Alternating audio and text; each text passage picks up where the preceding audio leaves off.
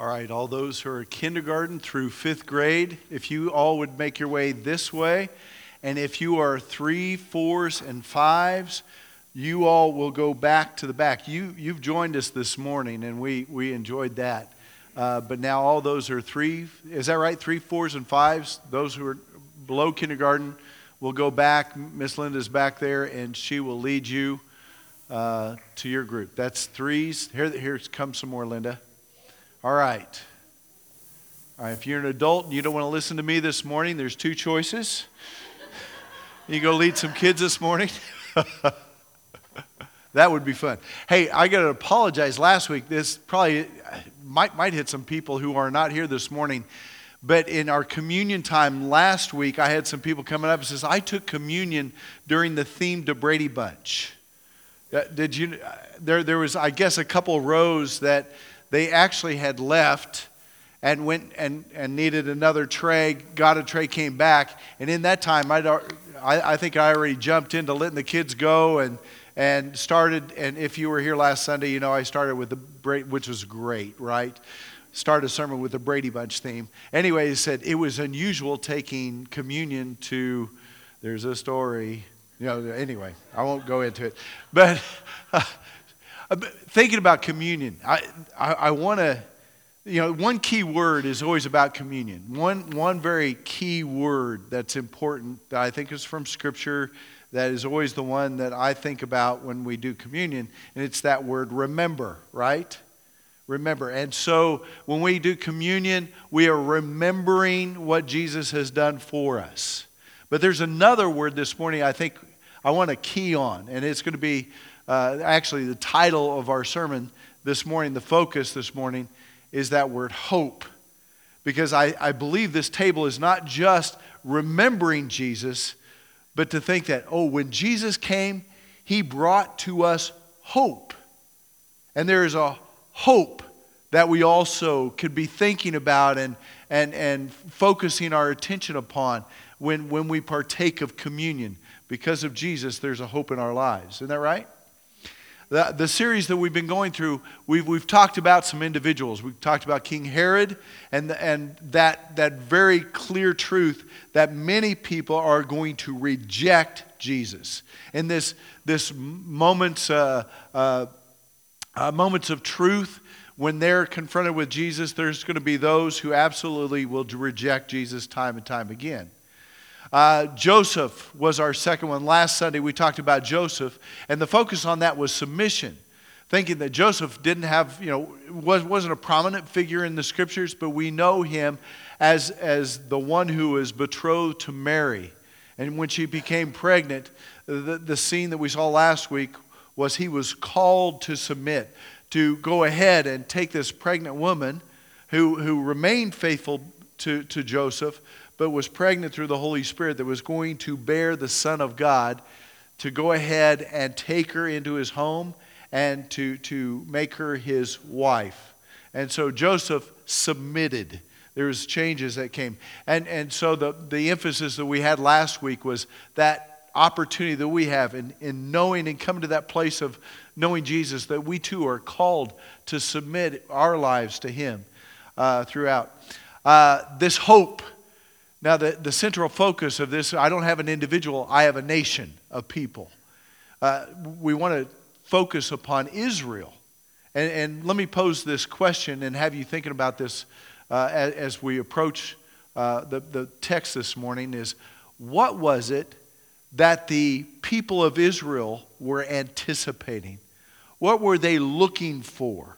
We know they were looking for a Messiah, but what was He to do? What was He going to accomplish? Why were they anticipating the Messiah? And so, matter of fact, just to say this, that they were living with a hope of the coming Messiah, the time that Jesus was born. The passage that I want us to look at is Luke chapter 1. Luke chapter 1, verses 68 through 75. And the passage is actually the song, they call it the Song of Zechariah. You know who Zechariah is? While you're turning there, again, Luke 1, 68 through 75. Zechariah is the father to John the Baptist. He'd already received his announcement. Matter of fact, when the angel came and said, hey, your old lady, and I'm not doing that disrespectful, she was old and beyond, childbearing years, so in itself was a miracle. Your old lady is going to have a baby. And he was beyond belief, doubtful, and therefore he was unable to speak until the baby was born.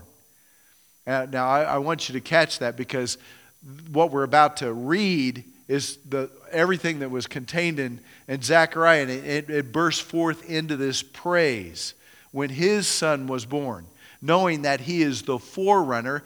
He is the prophet that was going to make the way for Jesus and his coming. He was going to say, hey, repent, for the kingdom of heaven is near. And Jesus was coming. Anyway, let's read this passage. I do want to let you know why I've chosen this passage. If you can imagine, here he is. He is a priest over Israel. He had this great responsibility matter of fact, drew the great responsibility to attend the Holy of Holies, and there received this message that John the Baptist was going to be born to him. And so Zechariah had this understanding that everything, all the promises that were laid out were going to be unfolded, and he was going to be a part of it. And so can you imagine the excitement in Zechariah? Matter of fact, in verse 67, it says that his father Zechariah was filled with the Holy Spirit, and what we're about to read is what he prophesied. So I think it's his excitement. I think it's the words directed by the Holy Spirit, and here it comes. He says, "Praise be to the Lord, the God of Israel, because he has come and has redeemed his people. He has raised up a horn of salvation for us in the house of his servant David, as he said through the holy prophets of long ago. Salvation from our enemies and from the hand of all who hate us, to show mercy to our fathers and to remember his holy covenant. The oath he swore to our father Abraham, to rescue us from the hand of our enemies and to enable us to serve him without fear, in holiness and righteousness before him all our days." We're going to cut it off there. Actually, in 76, he continues with that praise. A lot of that directing to what his son is coming for. But in this passage, what's being revealed through Zechariah, who knows the Scriptures, who himself has been anticipating the very action of God to fulfill his promises, it's coming to his full realization of what's taking place. God is sending the Messiah, and Israel has been anticipating along with him and looking for this Messiah to come.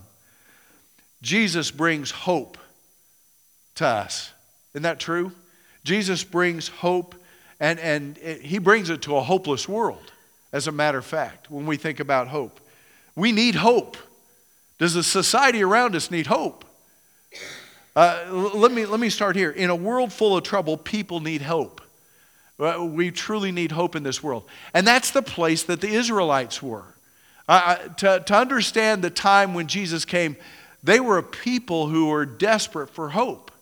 And the hope they held on to kept them going, waiting for that Messiah. They were under oppression.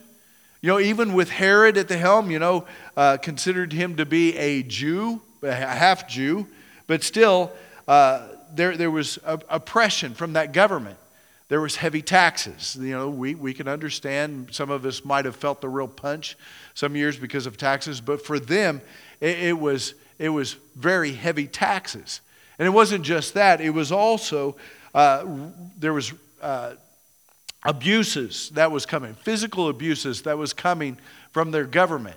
I talked a little bit about Herod. Something I didn't mention during his time is that there were 45 of the 71 members of the Sanhedrin that were killed during the time of Herod, because people weren't to oppose Herod, their king. So 45 out of the 71 of the leaders of Israel were killed. After Herod had passed and his son came into the responsibility of the territory of Galilee, Archelaus, who was the son of Herod, was over that area. And during the time of Passover and the influx of all the Jews who were coming there, Archelaus decided to show authority and the authority and the strength of Rome there in Jerusalem. And all it did was cause a revolt. In that revolt, 3,000 Jews were slaughtered, were massacred in that. That was a time when Jesus was actually growing up in Nazareth by this, when this had taken place. This was the time that, and we could go into all kinds of other details, but this was a time these people were desperate. They were looking for that Messiah when Jesus had come. One other reason for oppression, I think Jesus makes the point even later on in his life, they were under religious oppression as well. And they were under religious oppression from religious leaders. You know how that could be? Really, they were keepers of the law, and by this time they were also adding to the law and defining it clear. Boy, you knew exactly where to go, what to do, what not to do, and it became quite a burden. Matter of fact, here's what Jesus said. In his great condemnation in Matthew chapter 23, his condemnation were over those religious leaders. In verse 4, to give you an idea, he said, they, referring to these guys, they tie up heavy loads and put them on men's shoulders, but they themselves are not willing to lift a finger to move them. People around them, if you weren't a religious leader or connected to the religious leaders and you're the Jew going about your way, you were looked upon with condemnation. I believe the Jewish people lived feeling the condemnation of their sinfulness. They weren't righteous like those Pharisees who would pray on the street corners, or who were giving, or who were following after the law in the way they were following. It was impossible for them to follow. And so along with government oppression, I think there was a religious oppression identified by Jesus, saying, man, they had tied up these loads of requirements of living righteously before God that they could not keep. It was a law with no mercy. That was the problem God saw in that. God had a law, but oh man, God followed through with mercy always. And so they were living under this condemnation. They needed hope. They needed hope. We live in a time that we need hope. It won't take long for me to throw out some ideas for you, but if you're paying attention to the political processes right now, the impeachment, and I'm sorry, I'm just frustrated with it.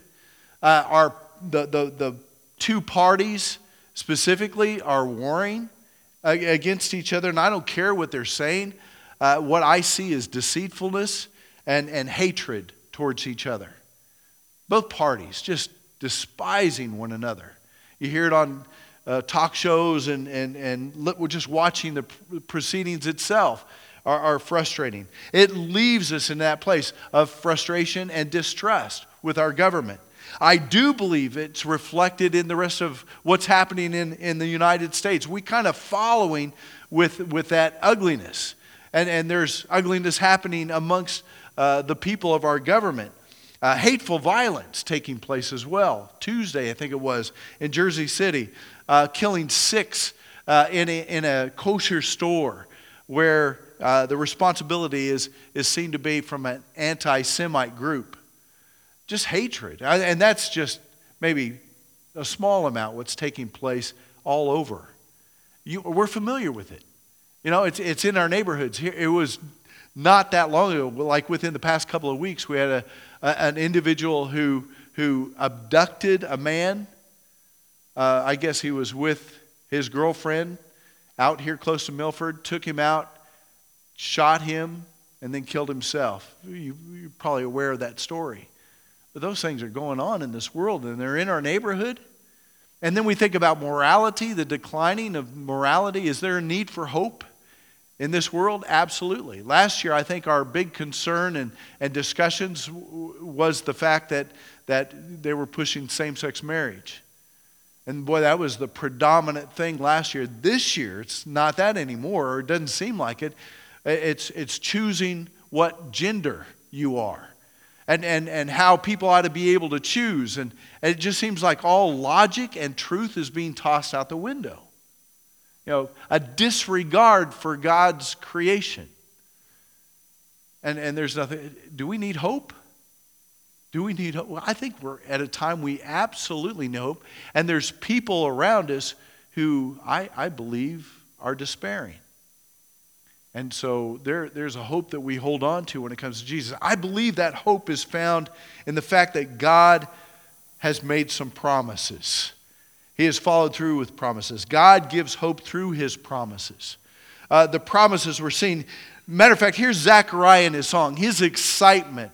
He's spilling it out because he's amongst those people that's been, going through this oppression and this government and dealing with all kinds of things. He pours it forth. Going through this, just let me pull out just some specific words that are laid out in his praise. He mentions the word redemption and salvation. He speaks of God's mercy coming through in His act. The fact that God is remembering His promises, that He is providing a rescue from His enemies, and also that He is enabling them to serve in holiness and in righteousness without fear all their days. All that praise was, did you hear the words? Redemption, salvation, rescue. That's all represented in Jesus, isn't it? That's all represented in Jesus. And to look and know that Jesus is that Messiah. I think this is unique because the Scriptures, especially you're going into the Gospels. Matter of fact, Luke comes to that place in verse 70. He says, as He said through His holy prophets of long ago. Jesus was planned. Jesus wasn't a last minute, I've had enough of this people, I'm going to send Jesus. He's laid out all throughout the Old Testament. Matter of fact, there's a man named John Burton Payne. He put together this book called Encyclopedia of Biblical Prophecy. In his prophecies, he's identified 574 direct personal messianic foretellings of what this Messiah is going to look like. We know some of those. We've gone some of those as we've gone through Matthew in the introduction. He's born of a virgin, right? He's born in the town of Bethlehem. He is also has a forerunner, John the Baptist. That's in the Old Testament Scriptures. It even records the fact that Herod goes into Bethlehem and tries to do away with Jesus by killing the innocents. That's recorded in the Old Testament Scriptures. The flight to Egypt, but even the calling of Jesus out of Egypt to return is within the Scriptures. Over and over again. That's just probably just gleaning a little bit of the things that fit Jesus, but it doesn't stop there. It goes into His ministry, His life, and it goes into His death, the sufferings of His death. We could go into Isaiah 53, the suffering servant. Here's where a lot of Jews who don't claim Jesus separates. Now, they can't see Jesus as the Messiah because He didn't accomplish everything. He was going to be king. He was going to establish a throne, build the temple, bring back order to Jerusalem. And all those who are removed are going to return to Jerusalem. And it was going to be a kingdom once again. But they absolutely reject Isaiah 53, the suffering servant. The suffering servant. They can't identify. They don't put those two together. But Jesus is that one who also fits in the description of the Hosannas as it was recorded later in the Gospels. The fact that He rode on a colt or a donkey into town. He was betrayed by a friend. 30 pieces of silver is named as that betrayal fee. That He died with criminals. That His clothing was going to be gambled for. And that He was going to rise from the dead. All that identified over and over again. One of the illustrations I saw was all the prophecies that are laid out in the Old Testament. From His birth through His death, it looks like a lock.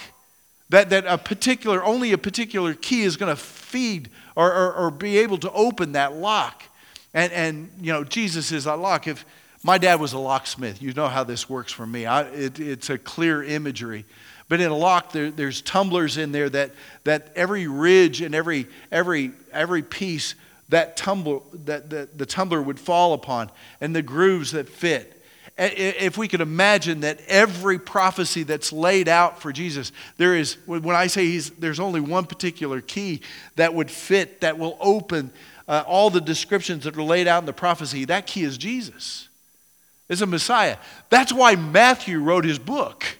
He wanted to show the Jews, hey, man, here he is. That's why often you see, hey, the prophet has written, or Isaiah has spoken, and then refers to those passages and reveals to them. See, over and over again he's saying, see, here's the Messiah, it's Jesus.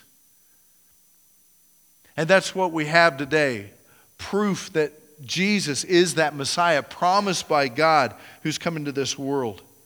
All these prophecies are uniquely opened through Jesus. Now the promises that God has given, not all of them are completed. You see, we live in a time that we are still awaiting some things, some promises. Again, I said this table is also a table of hope, right? We celebrate what we've been given in Jesus. We celebrate the fact that he came and he died for us. But we also celebrate our future in him. It is about today, yes, but it's also about tomorrow. We just had a funeral here yesterday. And I love being at a funeral when people are certain of their destiny or their destination through Jesus Christ because of a life of embracing him and loving him and putting their faith in him. I talked to several who older than myself, but I will be honest with you, there are days that I wouldn't mind going home. Are you with me? There are days and times I wouldn't mind going home. It sounds terrible, and my wife and my kids, well, I don't know, they might think it'd be okay. But anyway, to leave this world and enter into what I know is going to be beyond my understanding and my belief, that's represented in this table as well. You know, it is, oh God, I praise you because I have a hope of the covering of my sinfulness through Jesus. And I have a hope of an eternity with him. A hope of life eternal with no more hurts, no more pains, and no more difficulties. But a hope in peace and in walking with God. That is going to be amazing. That's the promises that you and I have. The continued completion of that Messiah is coming. It's coming. It's coming. We're living in it today in Christ, but it's going to be completed when Jesus returns. Those are the promises we turn to. That's the hope that we live on. You see, that hope from God gives us joy and anticipation and even strength for today and for tomorrow. That's our lives. We just went through the series, Life After Death. That's our lives today in Jesus, is living in that hope. It does mean that we're able to get through those difficult days, those frustrations with our government, our politics. Listen, our government is not eternal. And we could, more and more, it just seems like it's clear because of the warring between the politicians. Do we ever think in our minds that they're going to make everything better? Anybody here just, oh man, let them do it because they're going to make everything better and it's just going to be wonderful someday when they get it all together? Don't hold your breath. I'm not counting on the politicians, but I am putting my hope in Jesus. I am putting my hope in Jesus. My confidence. Matter of fact, he's the only reason I could sleep at night, after watching, the news and things like that. It is because of Jesus. Because tomorrow is a good day. Today is a good day because Jesus is my Savior. That is just the bottom line. And so when it comes to the season, we're thinking and rejoicing about what God has done in sending Jesus. And how Jesus faithfully went to the cross and died for our sinfulness, that we could be, oh God, you are our Father, brought into that right relationship with Him, and then be confident about our future because of Him. Man, there is a reason we came to worship. There's a reason we rejoice in Jesus coming, because it's not just about the manger, it is also about the cross, isn't it? And man, we want both. Jesus come and Jesus, Lord, His death and His resurrection paying our price. It is a reason for our joy. Next week, we're going to talk more about that joy and you know, how we live it. Let me ask you this. Are you living in a life of despair and frustration? Are you living a life of despair? I mean, we could even be believers and learning. You know, I talked to someone already this morning. He said, man, it's something to learn not to worry about the frustration, the hurts and pains of life. It's something that we are growing into. Isn't that right, Darlene? Yeah, Darlene said yes. Darlene's going to have a testimony next week, so I'm excited about that. But Darlene's going to be able to speak to that fact that, hey, whatever life throws at it, He is always there. He is always faithful. Amen? You all, our team, come on forward. We're ready for our invitation. If you are struggling with that hope, if you're struggling with frustrations, and even it's not a good place to be in that place of despair and ready to give up. But if you only understood Jesus and what He has planned for you, what He has already done for you, and what He has planned for your future, that despair goes away and replaces it with a hope that is true and right, and where you can put your full confidence in. Isn't that right? So in this invitation, I think only the best people come out on a day like this. So I have this feeling that you all are loving Jesus and loving the hope you have. Yeah, give each other high fives. Do that. But there is a reason. Yeah, and if there is someone who knows that despair and is searching and hasn't had the time to sit down with someone and just express that and to pray with them and find that connection and be able to call Him every day, oh Father who art in heaven, hallowed be Thy name. Holy is Your name, and worthy are You. He is that hope for our day to day and for our days to come and for eternity. Amen? Let's all stand. Let's sing our invitation.